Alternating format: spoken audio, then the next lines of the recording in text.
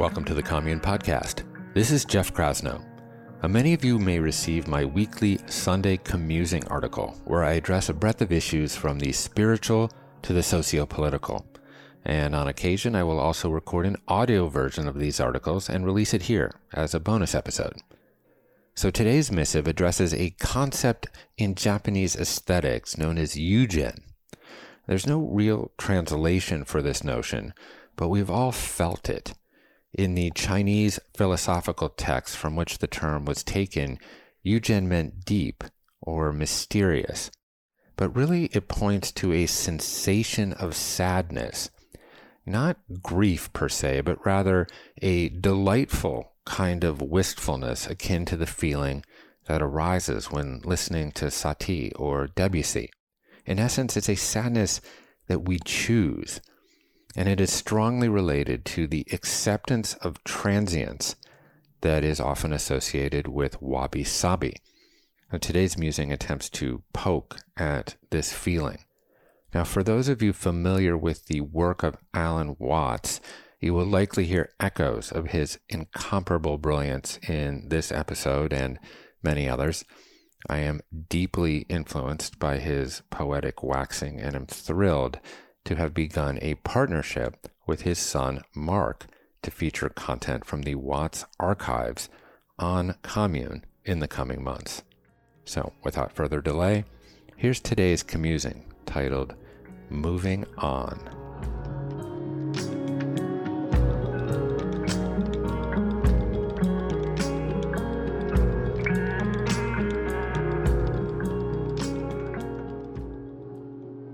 One summer, I went up early to open the small family cabin on the lake. Skylar and the girls would tootle up a few days later once I had evicted the spiders, expelled winter's must, and stocked the shelves.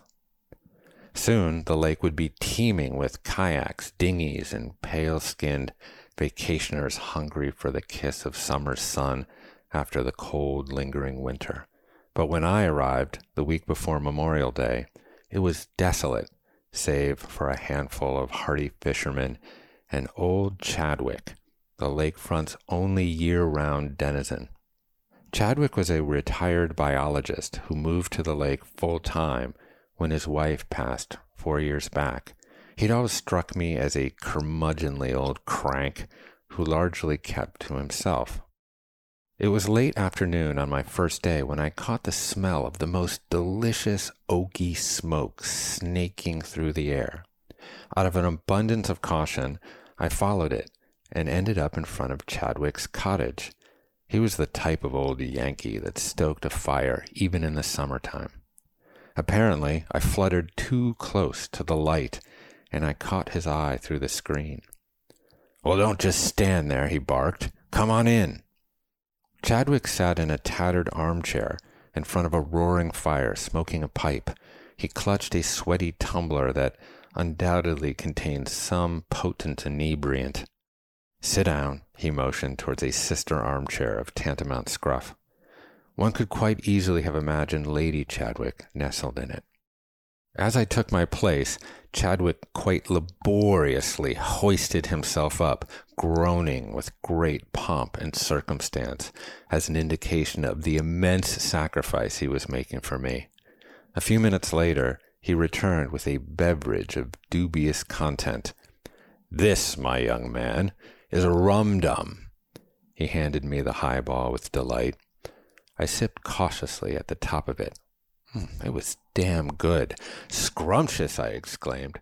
"Of course it's scrumptious. I've been perfecting the recipe for 50 years.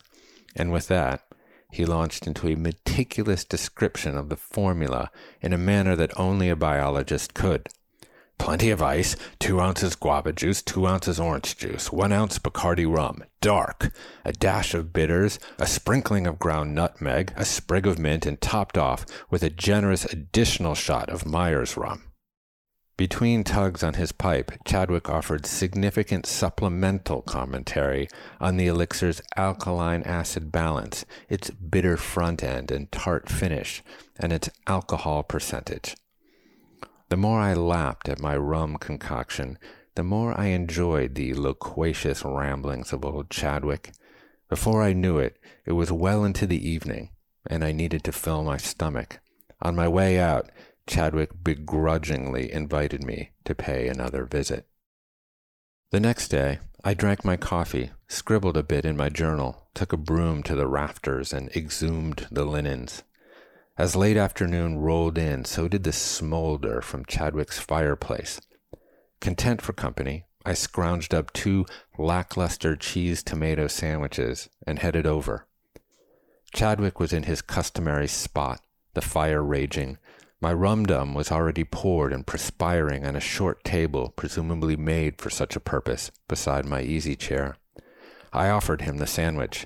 He was nonplussed, but happily received it.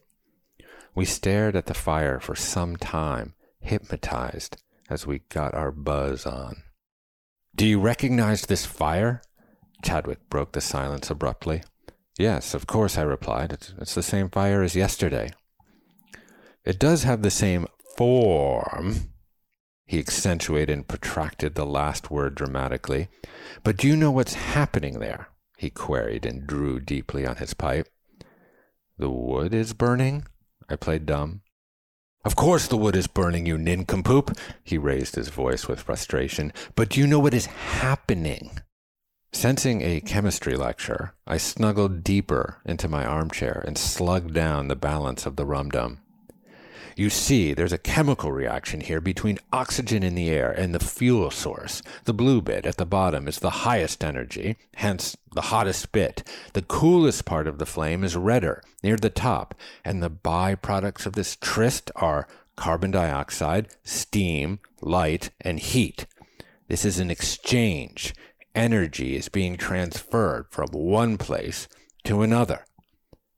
"You don't say," I quipped. "I do say, but the point is this.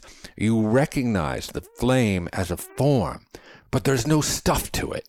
All the molecules that contribute to this distinguishable pattern that you claim to have seen yesterday have moved on.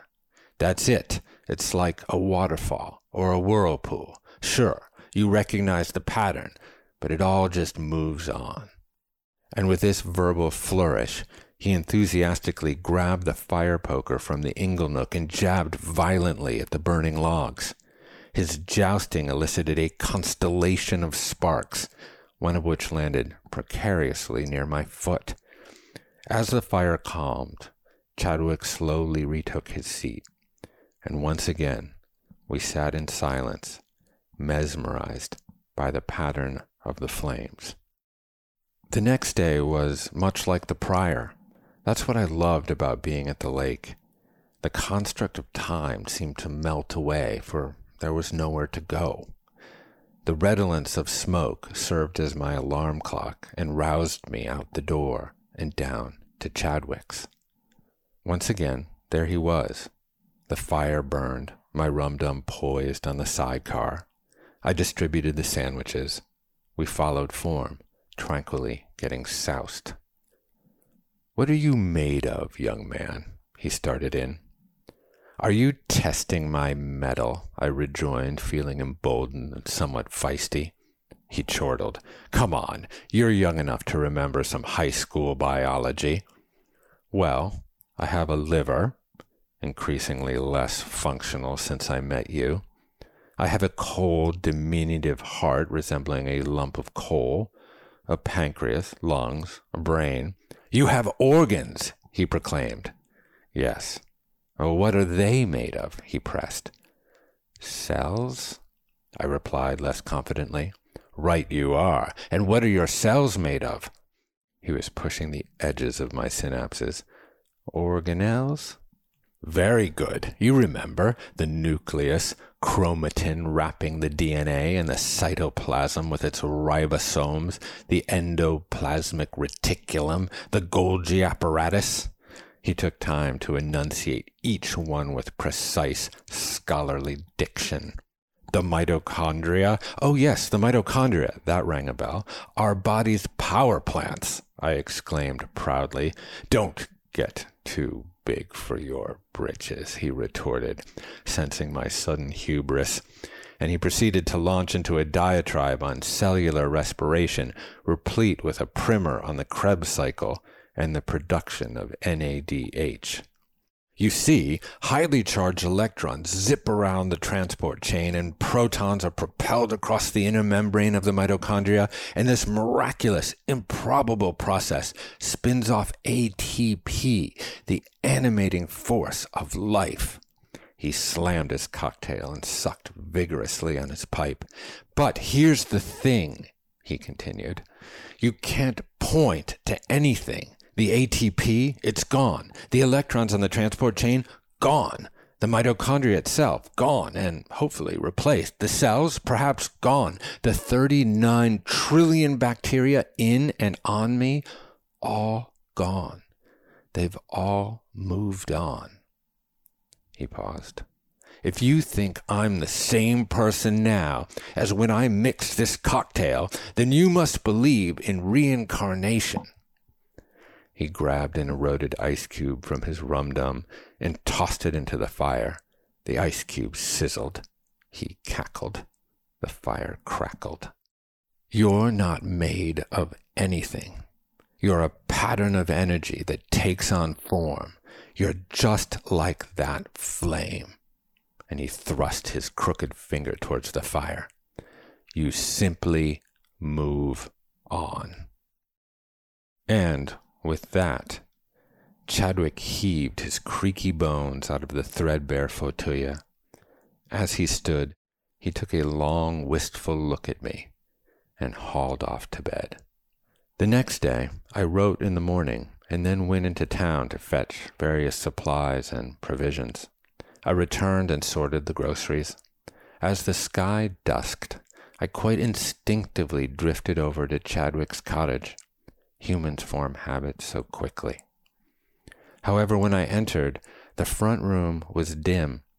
I looked toward the fireplace, but it was absent of the usual pattern of dancing flames. Only a thick layer of ash rested lifelessly upon the hearth. I called out for Chadwick, but received no reply. I wandered into the kitchen and found a note on the counter next to the rum-dum fixings. I picked it up. It read, "I've gone for a walk." It was curiously late in the day for a stroll. I was disappointed not to see Chadwick. I had gotten quite accustomed to our nightly repartee. I traipsed through the kitchen and out the back door, which opened onto a small, unkept lawn. There was a pathway half-heartedly delineated by a few random pavers. The trail led into the woods behind Chadwick's cottage. I followed it, but as the copse of oaks thickened, the path dissolved into the underbrush. I circled back front. The sun was sinking into the lake and the sky was ablaze in orange. A gaggle of geese flew overhead and disappeared behind a gauzy cloud. I looked far out to see the last fishing skiffs vanish around the dogleg of the lake. A profound stillness passed through me.